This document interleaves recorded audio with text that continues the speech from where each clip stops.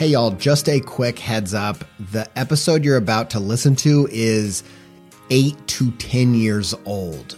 Now, these episodes were intended to be evergreen, and I still believe there's a lot of good information in these early episodes, but I do want to let you know that some of my ideas have evolved over time.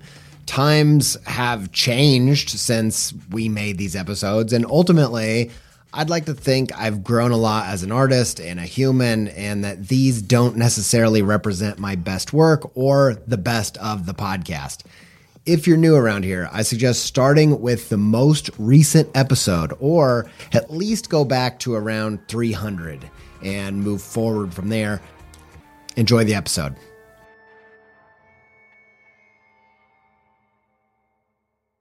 Hey guys, it's me, Andy J. Miller, and before we jump into this episode, I wanted to fill you in on some new fantastic news.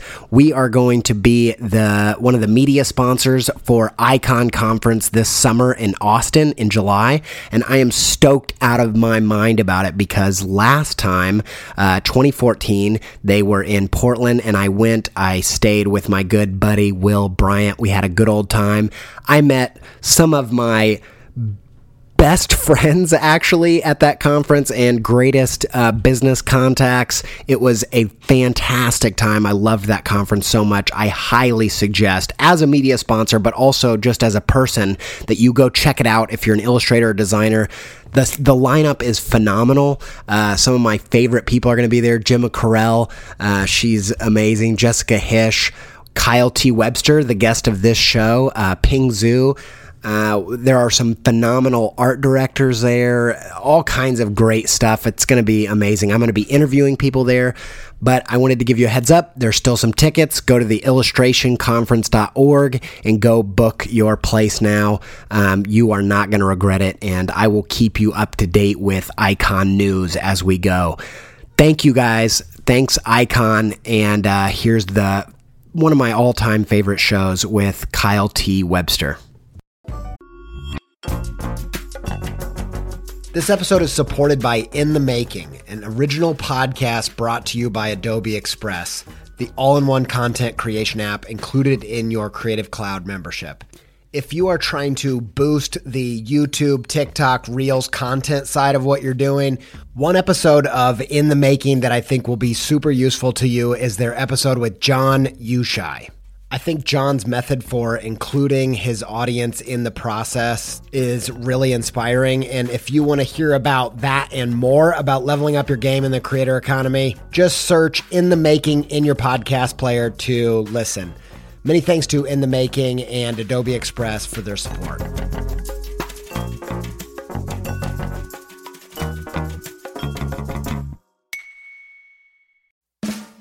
I really needed to rehaul my website. I was talking to some web people, looking around, and I got intrigued by Squarespace's new Fluid engine, partially because it just sounds cool, but also because it allows you to drag and resize and layer up anything you can imagine. I dove in, rebuilt my site.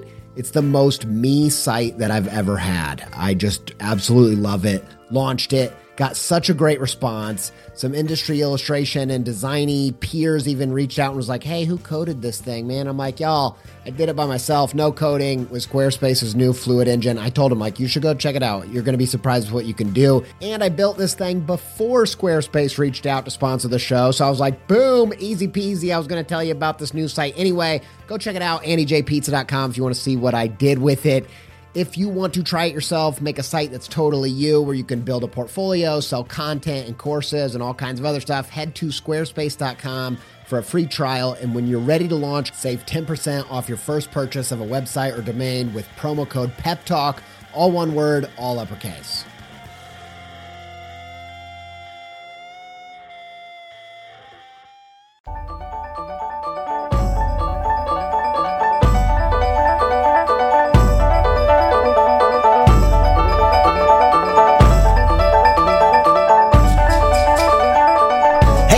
Everybody, you're listening to the Creative Pep Talk podcast. This show is about commercial art, finding the balance between thriving financially and being creatively fulfilled. So making Good money making great art. I'm your host, Andy J. Miller. Illustration Age is our proud syndicate. You can find this show at illustrationage.com/creativepeptalk on SoundCloud and iTunes. Okay, let's do some show stuff now.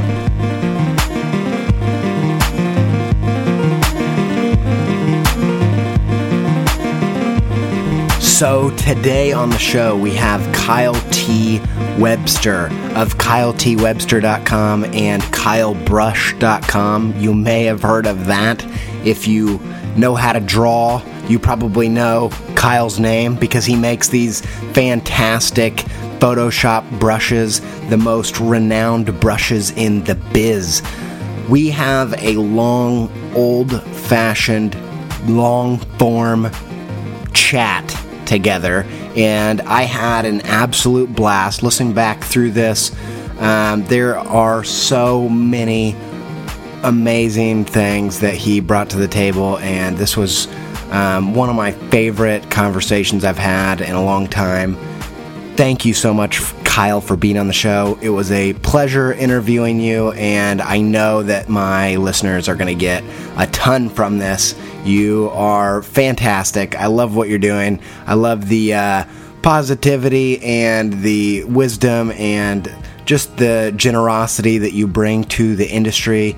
You know, I think Kyle always brings a great sense of anatomy and drawing skills to everything that he makes, and he brings a real high level of excellence and quality to the digital brushes that he creates. And I just think generally he is a really fantastic voice in the industry that is just a force for good. And so thank you, Kyle, for being on the show. I'm sure everybody is going to just love this episode. Go check out Kyle's work and his brushes and get on with that. Thank you guys so much for the new Patreon backers. That means so much to me. You guys are fantastic. And thank you so much for the iTunes reviews. That's how people find the show. If you haven't reviewed the show on iTunes, it really will take you like 30 seconds, and it massively helps the show grow. So just go to iTunes and rate it. I super appreciate it. Let's get on with this fantastic interview with the one and only Kyle T. Webster.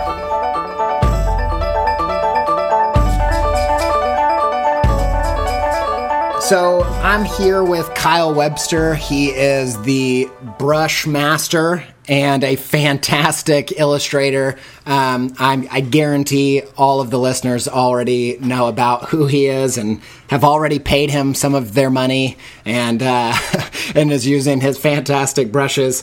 Today I want to talk about leveling up your freelance career and kind of going beyond the working project to project, letting people own your time, and really expanding your view. And the way that I looked at it, are you a Zelda fan? Oh, yeah. Okay. I mean, the old stuff. Old stuff, yeah. I'm talking about the true stuff. I like the Super Nintendo one. That was my favorite. The Dark World. Did you like that? Did you play that one? And so I didn't have the Super Nintendo. I had to play it on a friend's house. Not well. All right. Well, I had some long nights on that one. That was like one of my favorite games. But the way that I kind of viewed this was, you know, as you're playing the game, you get better at defeating enemies, and like as the bosses get harder, you get a little bit better. But at some point, you hit a wall where it's time. You have to level up your sword. Like the old sword from the beginning of the game isn't cutting it anymore. You get the Master Sword, and all of a sudden those enemies that took 3 chops only take 1. And I think some of the things that I see you doing, and obviously I only have like a secondhand perspective, but from what I can see, it really, some of these things are game changers, and that's kind of the stuff I want to talk about. So, does that sound okay? Yeah. Cool. All right, man. Let's jump into here. So the first thing I want to talk about is this idea of going from thinking of yourself as a freelancer to thinking of yourself more like a small business. And I don't know if that strikes a chord for you, but there came a time for me where I started to tell people, someone would come to me and say, hey, what's your day rate? And I would say, no, thank you. I don't want to. And it's not that you can't do day rates, but what I would try to say is I've come to a place where I'm like, all the things I do on a daily basis, I do so many different things. I can't just bill you my time. I can't just be like, yeah, I'll give you the next 2 weeks. I have so many things going to keep everything working at a high level that I can't just do that. What have you had any experience with that? Do you see yourself as a freelancer or more like a small business? No, I'm a small business. Yeah. And that transition occurred probably when I made some iPhone games. Okay. Yeah, I don't know that story. Just, what bring me to that story? In 2009, I made an iPhone game just on a whim. I'd seen some games and I just thought I could do one, and I decided to just go for it. And I didn't know how to make games, but I just read really quickly some stuff online, like how do you make a game, and I didn't want to bother learning Xcode or whatever. And so I came up with an idea for a game. I designed it, created the graphics assets, and then I went on Twitter and just asked, hey, does anybody out there want to help me complete and submit a game to Apple? Yeah. And this really great guy who got in touch with me, he and I became partners on it, and we submitted the game. And this was, when there weren't that many games in the store, it wasn't that crowded. Yep. And it got featured by Apple, and I made a really good income from it in like a month, more than I would have made in probably 5 or 6 months just doing regular freelance work. So all of a sudden I was thinking, and then people started asking me to make games, Yeah. even though I was an illustrator. So I thought, okay, well, I'll just say yes to all that stuff, and I'll have Dennis Hennessy, the business partner with that stuff. We'll just work as a team and take these new jobs on, and I'll become not just an illustrator, but I'm also making games. And then, so all of a sudden I felt like, because and then right after that happened, I was getting asked by people, when you go meet someone for the first time, what do you do for a living? Yeah. And I used to always say I'm an illustrator, and instead I said, well, I do a couple things. And then as soon as I said that, I started changing my answer shortly thereafter and said, I'm a creative professional, and I do a lot of different things for a lot of different people. It's a longer answer, but it sounded more kind of like, I don't know, it was more accurate. Yeah. So the problem with that was it also sounded a little wishy-washy. Right. Didn't have specificity, and people didn't maybe know exactly what you meant by that. Yeah. Yeah, so I don't know. Lately, if I get that question, my answer is always, I say it's really hard to answer that question. Yeah. But I say, generally speaking, I'm a commercial artist. Yeah. That's the term I use. I think it does the best trick. So was there a big difference between the person before you made the game and then the person after, the way that you perceived your career, the potential of the future? So what's the difference between the old you and the new you through that experience? Well, the biggest difference was that it was the first time that I had an idea that generated a bunch of money for me, where I was on my own time, making it in my own time. I had the idea for it, I made it happen, and then it just became this income-generating project. So that's when I switched gears and started thinking about other things I could do that would work in that same way. And that was when I started seeing it more as like, I have a brand, and this brand can do whatever I want it to do. Yeah. I just have to decide what it is and then make it happen. I think one of the things that's really interesting, and it was true for me, is that the same qualities that it takes to start an illustration career, or there are a lot of similar qualities that you can actually bring those same strategies to all kinds of different sub-things, different things that are almost closely related, but I think often it's just a limiting belief of, I'm an illustrator, so I don't do those things. Did you have any struggle publishing that game? Was there any internal struggle going on? No, but the reason for that is that before I was an illustrator as a freelancer, I worked at a graphic design firm for 4.5 years, and before that I worked as a web designer for about 3 years. So I had done these other things, and especially when the web design thing was, you do web design, it's kind of limiting, at least it was at the time. Yeah. but working as a designer, I had to do all kinds of stuff. I was editing photos. I was going to photo shoots. I was, working with motion graphics. I was doing, tons of branding and identity design, and then also doing illustration. So wearing all those hats and then going out and becoming a freelance illustrator, and then also expanding. And even when I was just being an illustrator, so to speak, I was doing logo stuff as well. Mm-hmm. So it was not a big leap or stretch to then start doing games and then start to slowly build out the range of services that I could confidently offer to people. It just had to go out there and start announcing that I could do those things. Yeah. Was that a challenge or not to announce? Well, yeah, because that was. I mean, people still don't really come to me very often for any design work because I don't advertise it very well. Yeah. But I can design the hell out of a logo. I mean, I've done hundreds and hundreds of logos. I feel really confident about my logo work. I just don't advertise it, and I probably should because I really enjoy it too. I just don't know how to because I have friends who are designers, and they do 99% like that kind of work. Yeah. And so they're known for it, and they're in different circles, and I'm not really in there, so I don't know. So was that your 20s when you were working at these different places and kind of cross-pollinating throughout these different markets and all that? Is that 20s? In your 20s? Let's see. I was, because I quit my job to start this business when I was 28. Yeah. So, or was it 29? Yeah. Yeah. So that's what it was, yeah. One of the things that I think is really interesting, if you go to that Steve Jobs commencement speech that he did for, I want to say it was Stanford. Did you ever watch that?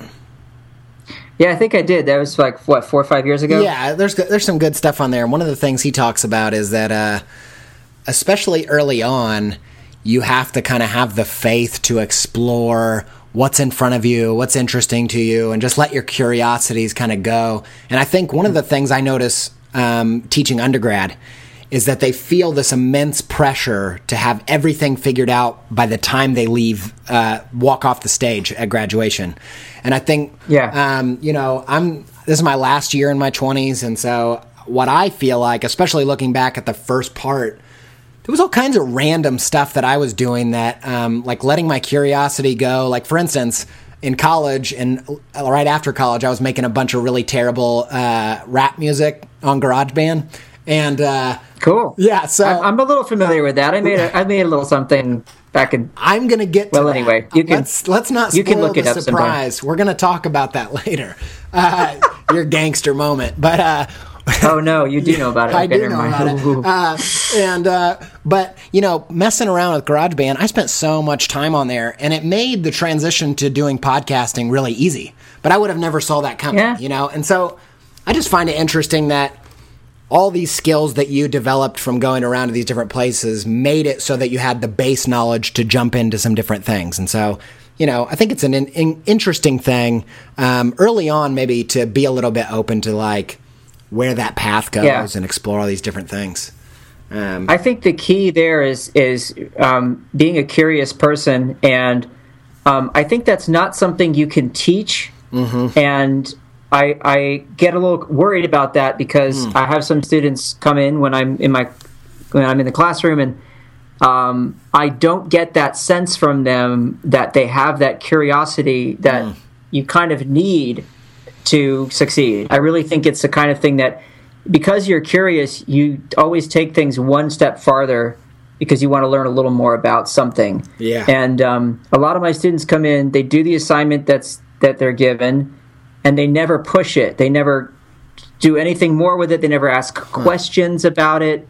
It's like that movie Office Space where Jennifer Aniston's character, that Mike Judge is her boss, and it's like, what do you think about people that only do the bare minimum, you know? And it's not like, I'm not equating like doing the bare minimum with laziness. I'm just equating it with a lack of curiosity. It's like a zest for life. And I think it's actually one of my biggest pet peeves about teaching undergrads is that, for me, I think I had it before I went to college because I had a real sense I'm sure you did. Yeah. But I didn't in high school. I didn't in high school. I was just totally apathetic in high school. And I think I just realized I found a love of something that I really loved, which was making art. And I also knew that A, it was going to be super hard, and B, that if it didn't work out, I was gonna hate whatever else I had to do. Like, I didn't want to do anything else. I wanted to do that, and I knew it was going to be difficult. And so I think even in college, I had some serious passion. But I feel like a lot of the kids that haven't really felt any, I don't know, they don't feel the real life coming, or they don't understand the gravity of trying to thrive as a commercial artist in the long term. And I don't know. Sometimes I think, or I hear people say sometimes, oh, it's important to suffer or to have a lack of resources when you're a kid, so that you want it more badly. But I had a great childhood, and I didn't want for anything, so I'm not sure where that curiosity came from. It's like I remember being 7 or 8 years old, and just seeing, all I saw was one origami bird, and I was like, oh, I would have learned how to do that. And then getting origami books from the little kids' library there, and then making sure I learned it until I could make a bunch of origami. And then after that, I was like, okay, move on. Now I learned origami, now what?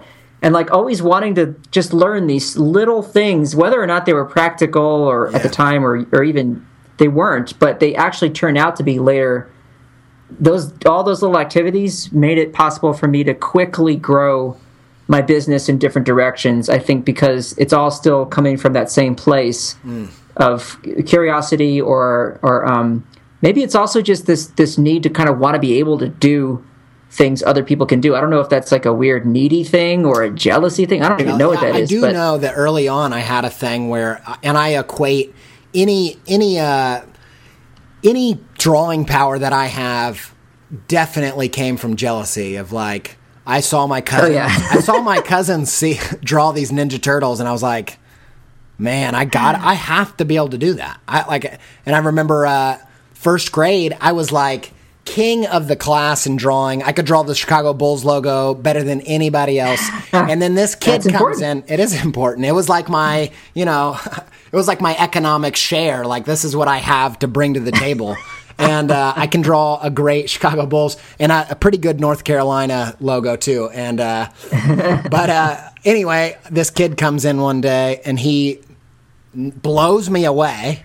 And I hated his guts at first, but eventually he just brought the best out, and so we started to compete. So there is some weird thing about, I don't know, proving yourself, or I don't know what it is, but I also... It's actually another... I'm sorry, I was just going to say, that's such an important ingredient, too, when you're a kid, is having one other person who's into the same thing you are, but does it slightly better or about the same, and you guys compete, and you keep giving each other reasons to get better, and sometimes you never have that. So, but I remember those kids by name, the ones who were in my primary school. I still know you. What are you? Can you draw? Are you an illustrator? I'm beating you. It's amazing, though, isn't it? How you need those people. And actually, when I'm talking to people about, I teach at an art school. I teach a class, and there are things about art school that I think are completely brilliant. But when someone asks me if I think they should go to art school, there's only certain circumstance where I will say yes. There has to be a certain. It has to make sense on a lot of if I say, well, how are you going to pay for it? If they say my parents are going to pay for it and they want me to go to the best school, then I'm like, go do it. There's some fantastic situations there. The thing I usually say though is, do whatever you have to do. Figure out the most efficient way to be around the people that are doing the thing that you want to do. Nothing matters more. And I think I told the college I work at, most of this technical stuff, people could find it for free online or next to nothing. So, but there's still a lot of success stories coming out of art school. So what is the secret sauce? I think it's proximity around these people competing, and that's always been a big factor for me. No, me too. I need to have those people around me, just standing shoulder to shoulder, doing the same work, and looking over at their easel and seeing what they're doing. And it's that for me was an essential part of growing. Yes. But maybe not for everybody. Some people, they can maybe they're self-motivated enough that they can just move on and do it. But I'm not one of those people. Now I am just out of necessity at kind of working alone, but that's different, I have different reasons to have to work now and to try and produce and to try and be good at what I do. Yeah. Those reasons didn't exist when I was 19. And it becomes a a discipline, I think. I'm so much more of a disciplined person than I ever imagined I would have been. 10 years ago, just keeping that motivation fresh and trying to like compete and all of that stuff was really important, where now it's just a rhythm. I'm naturally driven to come up with new things and work hard and all that, and it's just become a rhythm to what I do. But what's interesting about what we do for a living too is I think that it does get to become sort of an addiction, and you have to be actually careful about that, because yes. I enjoy what I do so much sometimes. I mean, there are stretches where I'm working on something and I love it so much that I really do truly neglect everything else in my life, and that's a huge problem. So I have to really watch myself. Yeah. How do you? I obviously have the same problem, and it's a battle, and I've learned some things to combat that. Have you learned anything that will get you out of that zone? Well, okay, guilt is great. Totally, man. Yeah, that's totally. I mean, if it weren't for me feeling guilty about not being around, my 5-year-old son and my 7-year-old daughter, it's like if ever I do too much work in a stretch of 2 or 3 days, and they're so honest, like my son will say, "Daddy, we never see you." He'll say stuff like that. As soon as my whole heart you're like, into oh 400 pieces. And I'm like, that's it. I'm quitting my job. I'm never going to work again. Yes. So guilt is really important. Totally. And then also scheduling is important, like having a regular workday schedule, and also having an office outside of home. So I work somewhere where I don't work at home, except that we just made the mistake we bought a house recently where I do have a home office. So it's so tempting to go in there and be like, I got to fiddle with this. I got to check my emails or something. I got to be really careful. So that's interesting. I've always had a home office, and it's pretty separate. And I don't think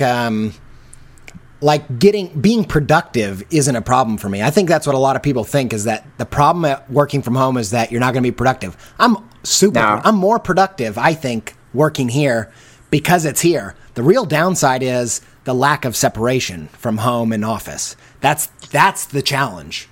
I really enjoy having an office outside of home because it only serves one purpose. Yeah.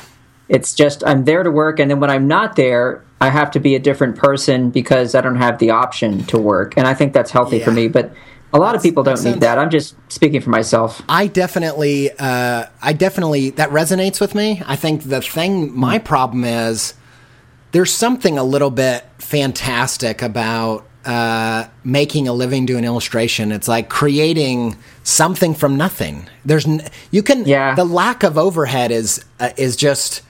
I think I can be so scrappy, and early on I was so DIY of like, how do you just get this thing? I like the idea of like breaking into new markets and just like, I love that. And so there's part of me that's just like, I'm like, man, that's a very, I think ethereal might be the right word. Like this concept of like separation from home and work. It's like that for like $500 a month. Like that's a weird concept to pay for.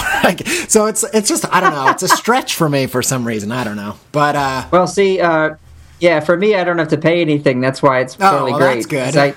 I work on the campus where I teach, so they let me have an office, which is just really generous, and I love it. But that's great. But what you were just talking about with breaking into new markets, and you say, you're excited about that, and it's an amazing thing. But that makes me think of something I just talked about recently, which was how people don't feel that people want to do something, right? So I want to illustrate in the book market. I've been doing editorial, but now I want to do books. Or maybe they haven't done anything yet, but they want to do books. And then they don't actually go through the trouble of figuring out how to do that by asking artists who currently work in that market, or by doing some reading, or creating all they a new new body of work that's relevant, or being in the right hugely place. Important. But I always am scratching my head all the time, wondering why people are so scared to just ask these questions or figure it out. Yeah. And I think this is just a theory I have, but I'm worried that in school and at a young age, I'm talking mostly about the people I'm talking about who have this problem are people who are like just getting out of school now, or who I've been teaching in the past few years. I see the same thing too, yeah. and I think there's something that's either it's just not part of your life so much that you have to dig to learn stuff, because the internet gives you these super quick answers to everything. So if you don't get an immediate answer to a question, and it's through a direct, through like a direct questioning route or whatever. You know, if I can't get the answer from Siri, how do I become a book illustrator? Yeah. Then it's too intimidating to have to go around and through and under and get to the information I need. Or maybe that's a life skill that no longer is being developed. So I have a lot to say about this, because it's very relevant to me doing the podcast, because I realized that a valuable skill of mine was... So the class I teach is on self-promotion, right? And I think a lot of the resources out there about promoting yourself as an illustrator are really limited. They're really limited in their view. And even if you look in the world of marketing, there's only a few people that have done the deep work to figure out what's actually working now. And so what I've realized is... my willingness to beat my head against the wall until I can connect things, that is more valuable than almost anything that I'm doing. And so, that is. And actually, I think the point you're making, I think it might even go back to this.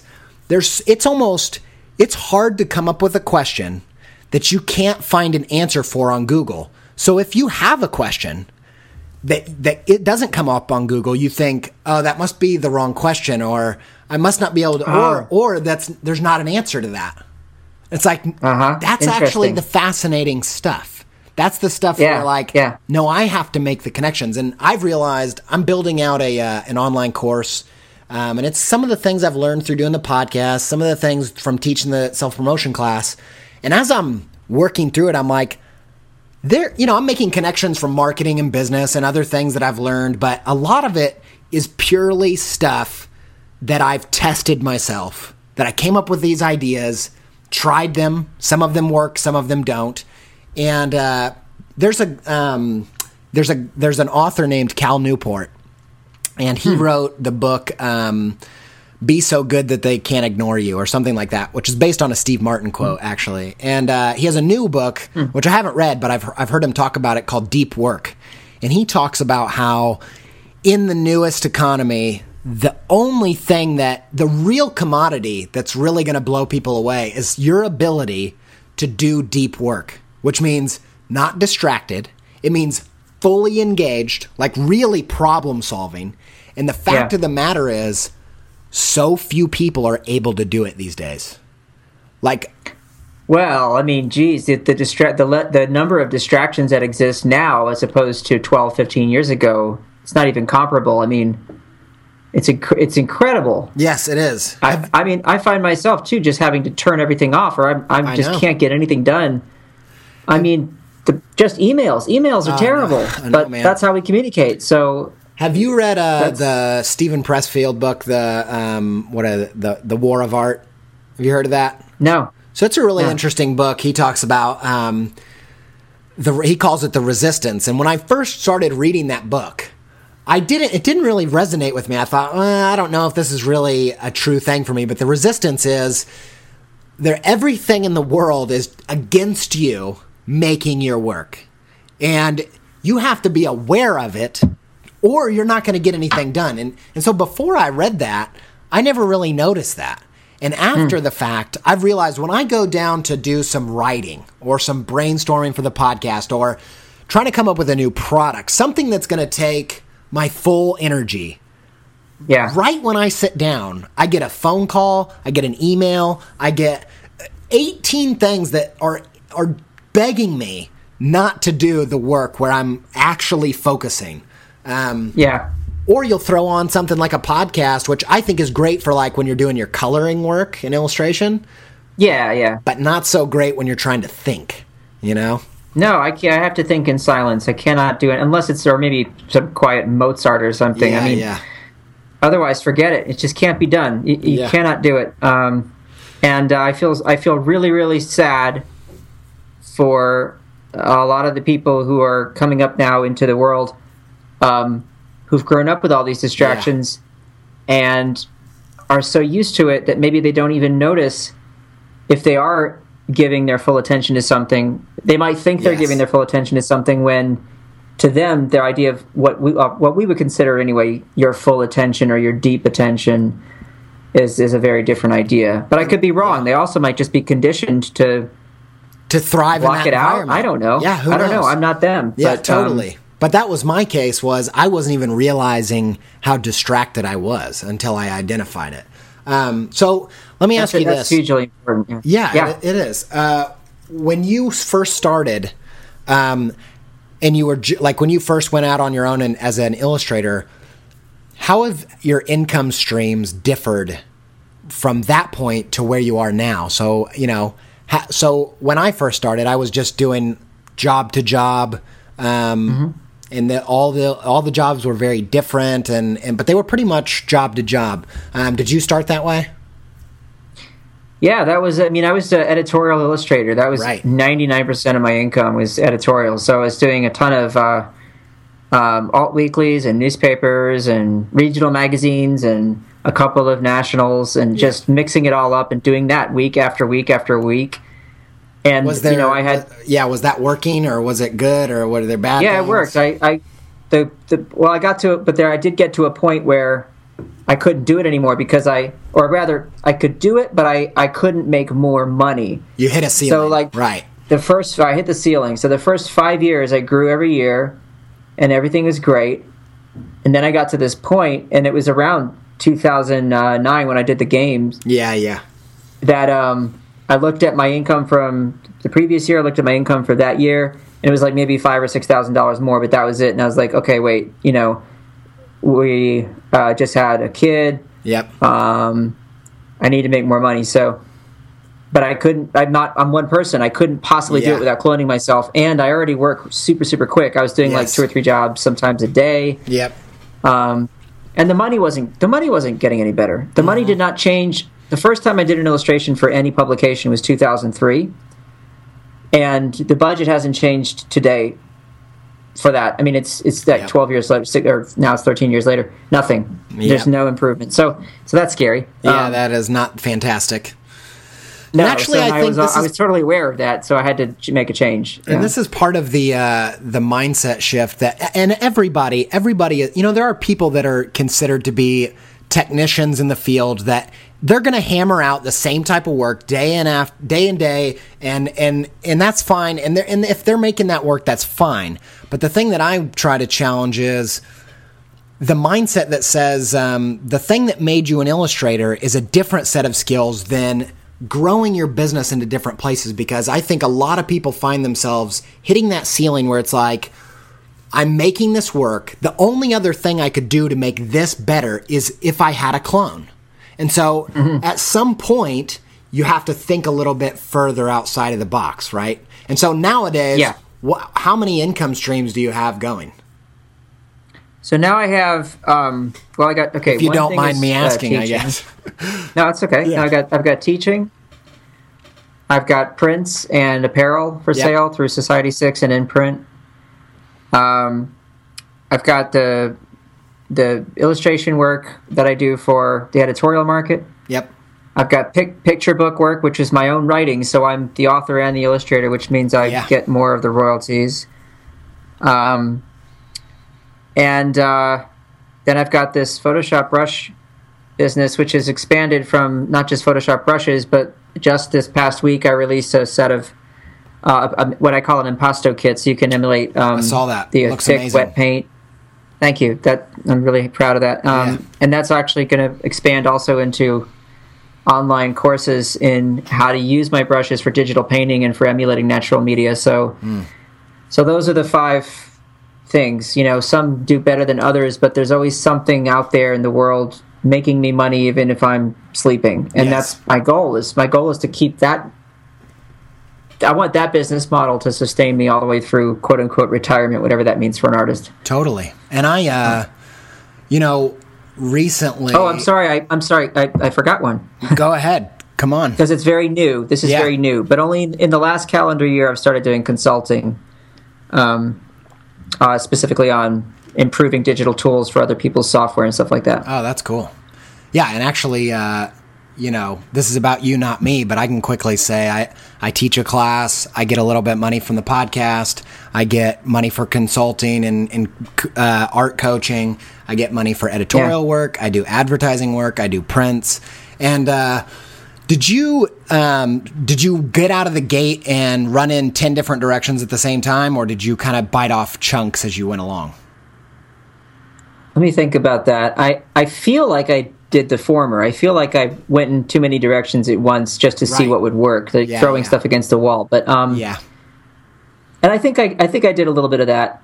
But once let me think. How did I start zeroing in on stuff? I think teaching is what got me to slow down a bit and then be more focused. That was a dedicated part of every week. Yeah, those hours were spoken for. I was forced to be more efficient with my other work, so I could make time for the teaching and the other work, and not make one cancel the other out. You'd be surprised how much you can tighten up things. Like I've done that. I did this. When you start teaching, surprised. You're like, okay, I just lost a day a week, but I have to make the same amount of work. So yeah, it's actually a good experiment. I did the same thing. It was good. But I think that was probably the point where I was very good about, or had to become good at and learn the skill of sitting down and planning, saying, okay, in the next 2 months, I'm going to do like a couple of dummies for picture books and send them to my agent. Yes. And I'm going to also keep the other stuff flowing, but I'm also going to turn away anything that I think is whatever.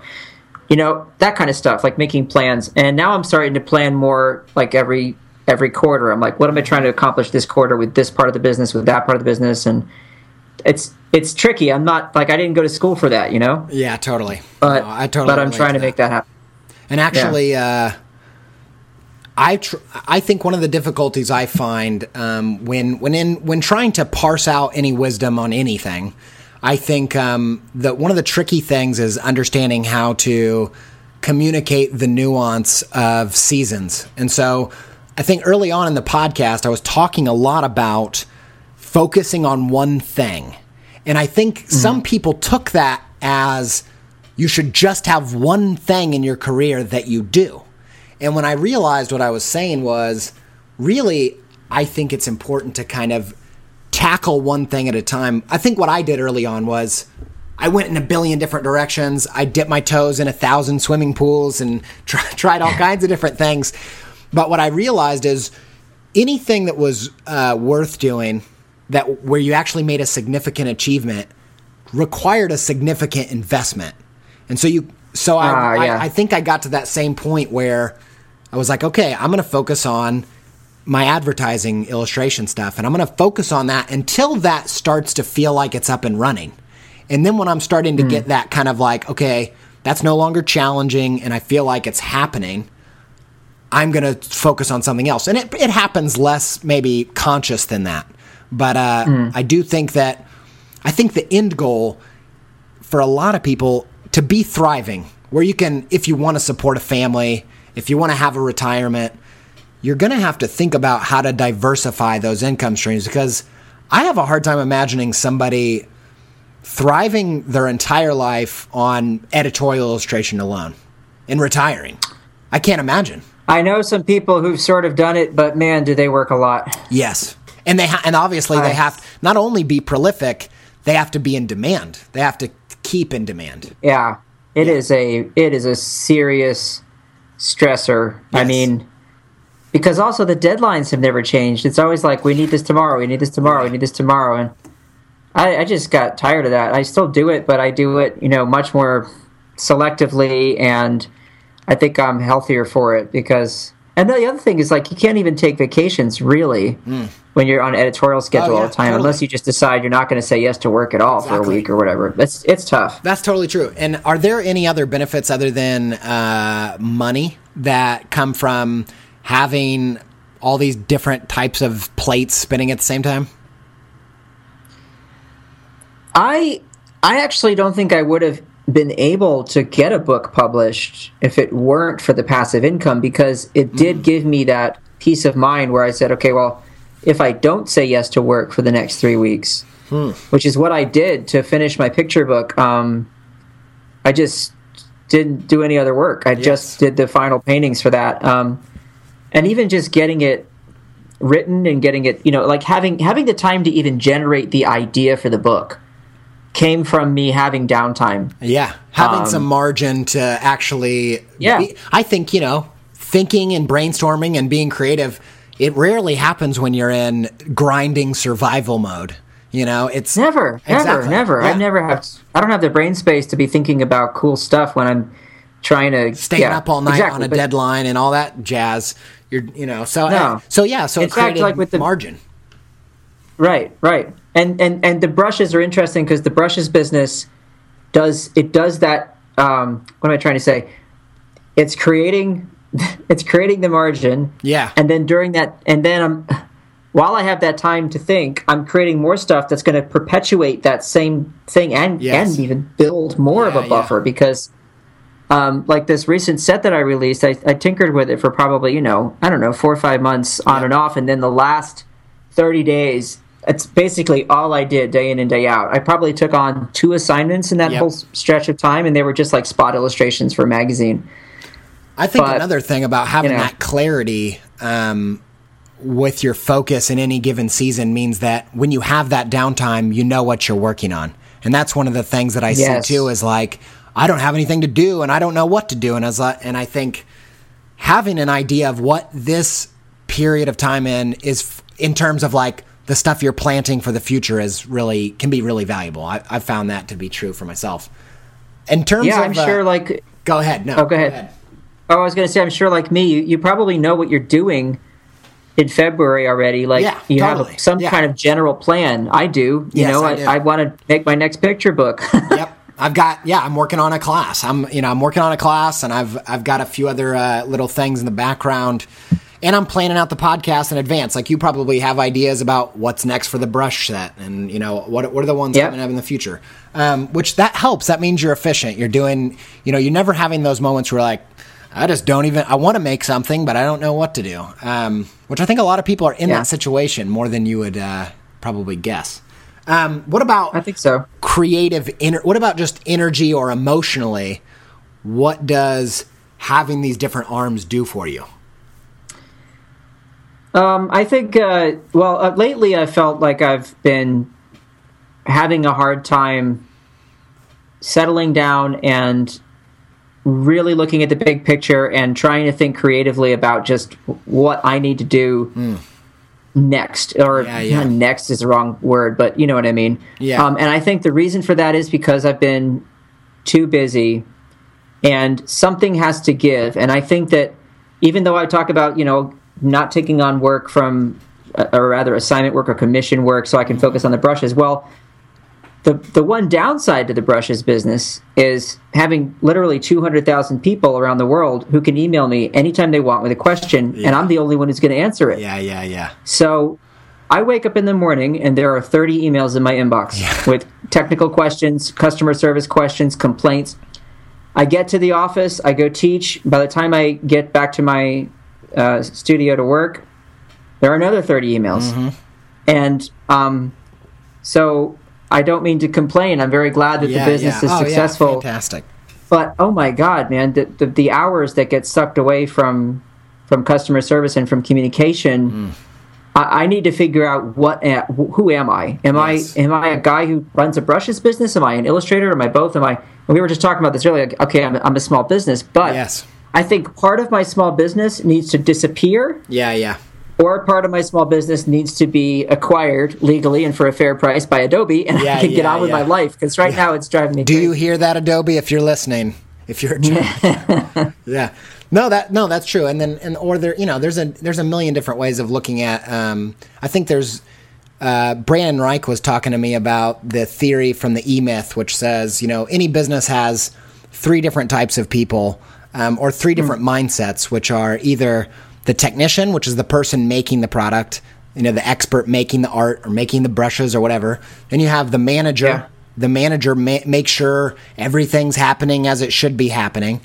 And keeping the upkeep. And then you have the entrepreneur who's thinking big picture, vision, exploring new territories, expanding the business. And I think, to me, it sounds like it might be time to hire somebody to automate that stuff. But anyway. Yeah. I think it is. I just don't know who to hire. It's really hard to think about somebody who would... It'd have to be someone you really trust. Serious consideration. Yeah. What's that? You'd have to really trust him. Yes, big time. So, but you asked, what does it do for my creative energy? I'd say my creative energy right now is a little sapped, and it needs to be recharged. And so I'm taking a nice vacation with my wife, my brother, and his wife. Great. In a couple months, but that's too far away. So between now and then, I'd like to take an entire week away from assignment work, away from anything other than, I do have to still answer these emails from customers, of course, and keep that going, but I don't want to do any work, so to speak, for a good solid week. And I think I'll come back then from that with some kind of ideas. That always happens if I go on vacation. I always get ideas. Yeah, I don't know about you. Too. Totally. Just getting in a new place, it totally changes the biochemistry of the way that you view things. And yeah, that's actually, funnily enough, when I was a kid, I feel like when you're a teenager, the girls are always talking about, the girls are always talking about, travel. I want to travel. And I'm like, what do you mean you want to travel? What does that mean? We want to travel? It just sounds so, I don't know, just meant nothing to me. But now I love traveling because it gets you in, it just taking you out of the environment makes everything fresh again. The world changes. But yeah, it's definitely true for me. Have you gotten better at noticing the rhythm of your creative energy as you go along? Like, because you seem like you're in touch with that already. Yeah, I can even feel it coming before. If I know there's going to be, I can feel a dip and a low coming weeks before it finally hits, and I just sapped, and I don't even know what to do with myself, and I can't draw anymore, which happens. I mean, that really does happen. Like I just can't get the pen to do what I want, and I know it's because I'm just done. My brain is telling me, this is it, get out of here, turn it off for a while. Notice. I think that's one of the things that's really valuable, or that people that go on to do really great stuff are observant of themselves. They notice patterns, and I think pattern recognition is basically what wisdom is. And so you being able to be observant about your emotional energy, your creative energy, that's something that you should be perfecting all the time, because I think it means that you don't burn out as easily, or you notice when you need to change. I think that's really interesting. Yeah, and I wasn't naturally good at that. I burned out a few times really badly in the last 15, 20 years. I mean, I was like, whoops, okay. Yeah. So it takes a while to totally. It's not something you can fake, but you can try to be more observant, I think. What about teaching? How does that affect your creative energy? I love it. Yeah. Teaching, I don't ever want to stop doing that. At least I can't imagine wanting to stop doing that anytime soon. Yeah. I haven't been doing it that long. I've only been doing it for 5 years. So it's not, But every time I have a good class, which isn't always, obviously, but yeah, totally. If I feel like there was some connection that was made with even just a single student, and a light bulb went off, or whatever, they made some step forward, that's a greater feeling than anything I've ever felt. Like if I get something published in the New Yorker or something, it's like that's sort of worn off. But having some human connection and making a positive impact, it sounds very corny, but that really is the most valuable thing I can do professionally speaking is teach. So, and actually, I've found that because of seeing that light bulb moment and the way that you can affect positive change in someone else, all of a sudden that's reinvigorating your own practice. Because for me, it's like I'm working on some bigger goals in my own creative work, and actually doing the podcast has really fueled those, because I'm like, I'm not learning these lessons of how to break into the kids market or this or that just for my own benefit. Now they're meaningful, because what I learn, I know that's going to go affect somebody else. And I think without that arm, it can be pretty depressing because I think eventually you just realize, like, past a certain income bracket, it's no longer that fulfilling to continue to, achieve things or, push yourself or whatever.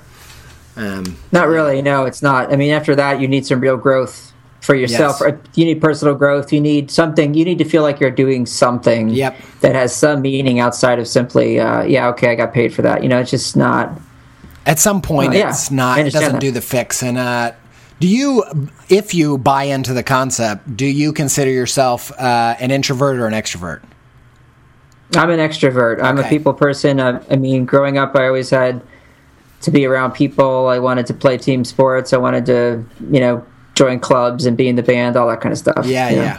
And actually, an interesting flip to that for me is that I consider myself to be an introvert, but in the same way that if you have too much sleep, you then feel tired. If I'm alone too much, and because I'm energized by being alone, that energy goes from positive energy to restlessness. And actually going and being around people, I think,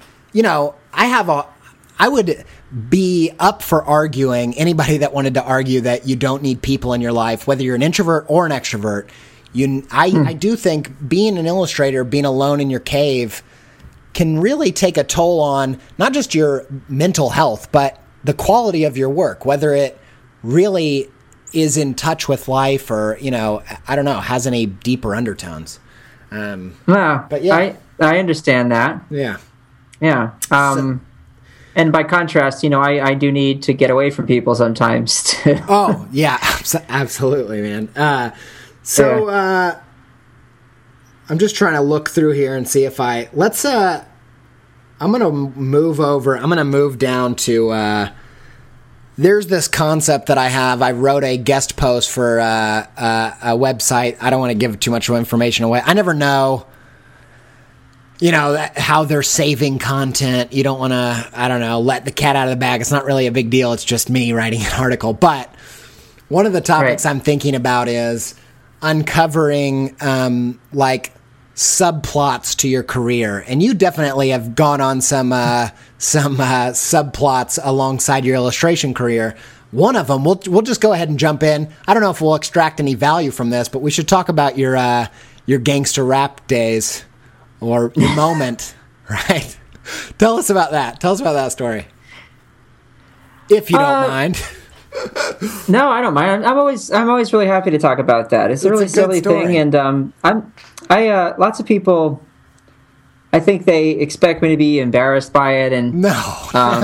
The thing about it that I love is that it was popular. People liked it, so I feel like that's a success, And I never meant for it to be anything. What is this about? What are we talking about? Oh, sorry. Yeah, well, I wrote a rap called Original Design Gangsta, and I put it up on YouTube. Yeah. And I did it as just a side project because I wanted to have fun for a couple of days and wasn't working on anything. And it became one of those things that got passed around. About being a graphic designer and playing with hip hop themes versus graphic design themes, and it's humorous. You can go check it out. I'll put a link in the show. It's still there on YouTube. Yeah, it's hilarious. And you can also go read what Armin Witt said about it, and Stephen Heller. Yeah, and there's just some big names in the business. So I felt like I'd accomplished something. I got their attention. Yeah, man. And actually, I do think there's some interesting stuff to unearth there because. I found, being able to put myself out there and being willing to be a person, be a real person that has more than one dimension has really served cutting through noise. There came a point where I was just really open about my guilty pleasures in terms of musical taste and all the just weird nuances. I think There comes a point where it's good to polarize people, even, I think. Because I'm sure there are people that didn't like that. People hated it and people loved it. Yes. Yeah. Yeah. You're absolutely right. And the other thing is, too, no matter what it is that you do, as long as it's not offensive. I mean, if you're not trying to like or something, be a jerk. Yeah. No. But what that also does is it springs you out of that state of anonymity because this is a crowded business, a crowded world. And at the time I made it, I didn't yet have a name that people didn't say, oh, yeah, I know him. He's an illustrator or something like that. Yeah. I was still one of those guys who was, just barely kind of creeping around the edges of getting into something. And I was working, but not enough. And, so then all of a sudden, that was a springboard to being a person who people recognize. It doesn't matter what it is. And one of the things I think about, it's not the best analogy. I'm actually working on coming up with a better one because it's a point that I often try to make, where, so I used to go to Indiana Pacer games all the time. I'm not a sports fan at all. I can't watch basketball. I try. When I go to the game, I try. I sit every time. I'm like, I'm going to watch this game. 5 seconds later, I'm looking at the cotton candy guy and I don't know. I just can't. I can't do it. So anyway, my whole family are sports fanatics. They're obsessed. But they're more obsessed with being strategic. Right? They don't want to get in a jam. So even if it's the playoffs and it's down to the line, we will leave 10 minutes before the game because we don't want to get in the bottleneck situation. My dad, traffic. He can't deal with it. And so I think the majority of sports fans, if you're a fanatic, your strategy is when the game is over, how can I respond faster and run faster to the door? But everybody else there is thinking the same thing. And so it's one of those things where you have to think a little bit. And so in our industry, so many students I see, they're just like, how can I draw better? I'll just draw better. I'm like, no, everybody's trying to draw better. Like, you're going to have to think of something different. And you might just have to make a rap video. That might do the trick. Yeah. Yeah, exactly. So I think there's some really interesting stuff there. Well, my favorite thing about that whole experience was about a year after it came out, and it kind of not, people still knew about it, but nobody was talking about that much. I had to go on a trip to New York, and I was on a subway car, and a guy came up to me and said, "Are you the ODG?" And I live in North Carolina, and I went up, and I was like, I told him, I was like, you just made my life. And he happened to be, but he happened to be an illustrator, and he's a really great guy. Oh my gosh, but, that's so funny. It was just funny that happened. I definitely think one of the things that I'd love to be able to articulate better is you really have to give people something to sink their teeth into, other than I draw pictures. It's like, so does the sea of people. And I think even more than your gangster rap, the brushes have really done that. I assume, and you could tell me if I'm wrong, that the brushes get you good work too as an illustrator. Just by they do. People having something to attach to your name, Well, the best part about the brushes is they've helped me also to actually use other styles than what I typically would work in for whatever the market is. They've expanded my reach with stylistically, which is something I'm always happy to do anyway, but they've made that even easier because a lot of the samples I show online show me playing around with different looks, and that's totally made a huge difference. Yeah, and actually, we can touch on that real quick before we kind of sign off, but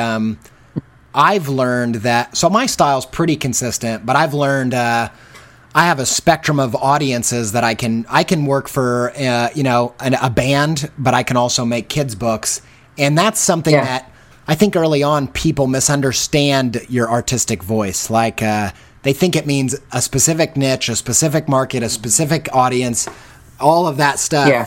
Whereas I think, it really does help to be able to kind of cross some boundaries, and it's different. Everybody has their own personal art values. But you've been vocal recently about the benefit of trying different things, and what are your thoughts on that? Now, the reason I recently wrote a little article on Medium about how I think part of the reason I've been able to make it as an illustrator for a longish time anyway. Yeah, is because I don't stick to just one way of working. Yes. And I think there's always, and this is a difficult conversation to have, because when you say style, some people say, okay, well, it's not really just simply the way you choose to make an image in terms of how it looks, but it really what people are paying you for is how you think. I mean, that's the bottom line. Yeah, I like the way that person solves a problem. I can see that they do that well. I'm going to call them, and then after a while, I think style just becomes a very fluid kind of thing. It's just a means to an end. Really, it's just how do you produce the same kind of work? And people always tell me that even if they're looking at something I've done that looks kind of like an oil painting, and then something I've done that looks like a pen and ink drawing, they're like, yeah, I know that's you. They can see the voice shine throughout it. And I think one of the interesting... I guess so. I don't see it, but they do, so that's good. I think I often see it. When I'm scrolling through Facebook and I see something and I know it's a different brush, you know, and I know, you know, it might be something really kid-friendly, or it might be something really realistic. I usually get a pretty good instant. I usually know it's you. That's good. Yeah, and I think the other side of that is understanding what you're bringing to the table in terms of skill and talent. And I think one of the things you have going is that you're just really good at drawing. You've developed that to where it doesn't really matter. I think that's what always shines through with you, is that the drawing chops are there, so you can kind of improv all over around the fact that you're really making a good drawing. Whereas Thank you. That's nice. Yeah, I always notice that. I always notice that things are well drawn, well illustrated, and you take a different maybe approach, but that's always there. And I feel like, for me, I probably bring something to the table that's a little bit closer to I might be making illustrations, but it's probably closer to the craftsmanship of a designer. And so that's a different core. So I think when you understand the core, which is maybe closer to your artistic voice, then it is a really beneficial thing to be able to kind of sing in different octaves, or, you know, whatever. I like that. Yeah. So that's interesting. I always just never understood the logic either. People saying you absolutely have to have this one way of working, visually speaking, stylistically speaking, and that's how you succeed. I always thought that just made no sense. If I can offer 5 different things to 5 different kinds of clients, why wouldn't I? Yep. Why wouldn't I? Yeah, and I think, again, maybe it's a misunderstanding of style is just one example of how to show that you can be consistent. So you show that you can be consistent through a lot of different things. And like I said, one of the ones I notice is that everything's always rendered well. So they know they're going to get that. And so I think you can be consistent without it being this particular consistent thing. Because they have to trust you. Yeah. That's the thing. They have to trust you. Yeah, that's the bottom line.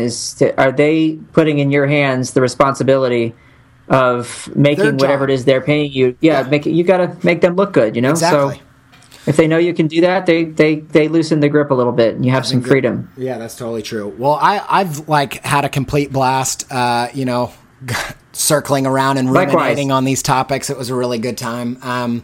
Thank you for your time, man. I know it's really valuable.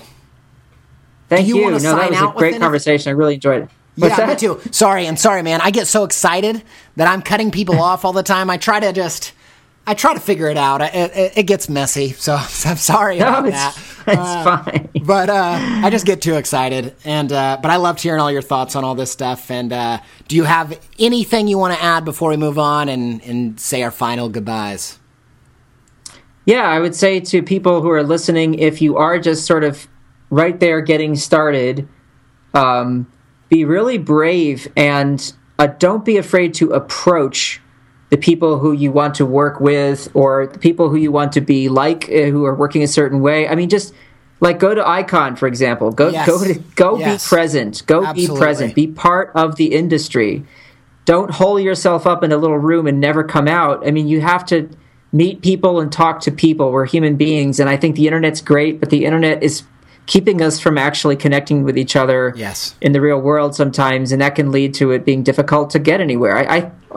Most of the opportunities of my life have come from face-to-face meetings of some kind. Yes, and actually, the waves crash back and forth, and I think an interesting thing now is, like, with the internet being so prevalent, so ubiquitous, it's like, actually, most of the value's in real life. Like, now it's switched back. Yeah. It's just the kind of ebb and flow of the way things work, but I totally support that. You need to go be around these people. You're never going to feel ready, especially when you're beginning, and you're going to make mistakes, and it's okay. So, all right. Thank you, Kyle. I really appreciate it, man. Thanks. That was a lot of fun. Thanks, Andy.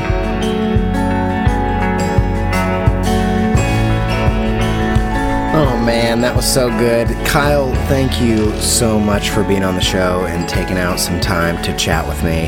I really do believe that this is going to be a super encouraging and helpful episode for the illustrators and designers out there that listen to this podcast. Kyle, you are awesome. I appreciate you so much. I'm glad that there's someone out there working as hard as you're working, and just, you know, I think it's a tough game in a lot of ways, what we do, and I think that you just seem to continually pep yourself up to go out there and do fantastic things, and so thank you so much for all you do for all of us. Thank you guys for listening to the show. It means so much to me, honestly. It's been an amazing thing to do this podcast. You know, I've been doing it for a little over a year, and we're at, I think, episode 78. And it's been a life-changing experience to be a part of this with you guys and get to know all of you, and get to be a part of your lives and see, you know, the iTunes reviews that you guys have given me. So many of you have reached out and said that this podcast has been a big part of your creative journey, and that is extremely humbling, and it gives me such a sense of fulfillment in pouring my time and energy into this. And honestly, you know, without any hype, this thing has been such a privilege to do, because, you know, the truth of the matter is I struggled for several years, really struggled in my creative career, and there was a lot of sincere pain, real hardship to a degree early on, of trying to get this thing off the ground and it being really tough. And, you know, being able to do all these things and share these things with you mean that it feels like all of that's not wasted, and I can see purpose in that. And so thank you guys for all the feedback. I just super appreciate it. I hope that the show just continues to get better and better for you guys. Thank you guys so much. Thanks to Yoni Wolf and the band Y for our theme music. I love that music. Yoni, if you're out there listening, I'm so happy to have that music on the podcast. Thanks to our proud syndicate Illustration Age. Thank you, Thomas James, and all that you do. Thanks to the music from the freemusicarchive.org. We have the show, or the song Aninon by Cosmic Slop. If you love the show and it's helped you in any way, please consider reviewing it on iTunes. That really does mean a lot to me, and it helps us grow. If you can financially support the show, just $1 a show, or $2 a show, or $5, patreon.com/creativepeptalk. Thanks to you guys. You guys really make it easy to do this show. Thanks for listening. I really think that success as a creative person isn't about inspiration. It's not about talent. It's about discipline, and I think discipline takes getting yourself motivated and inspired on a daily basis, and that's what this show is all about. So do whatever you got to do to stay pepped up. Thanks, guys.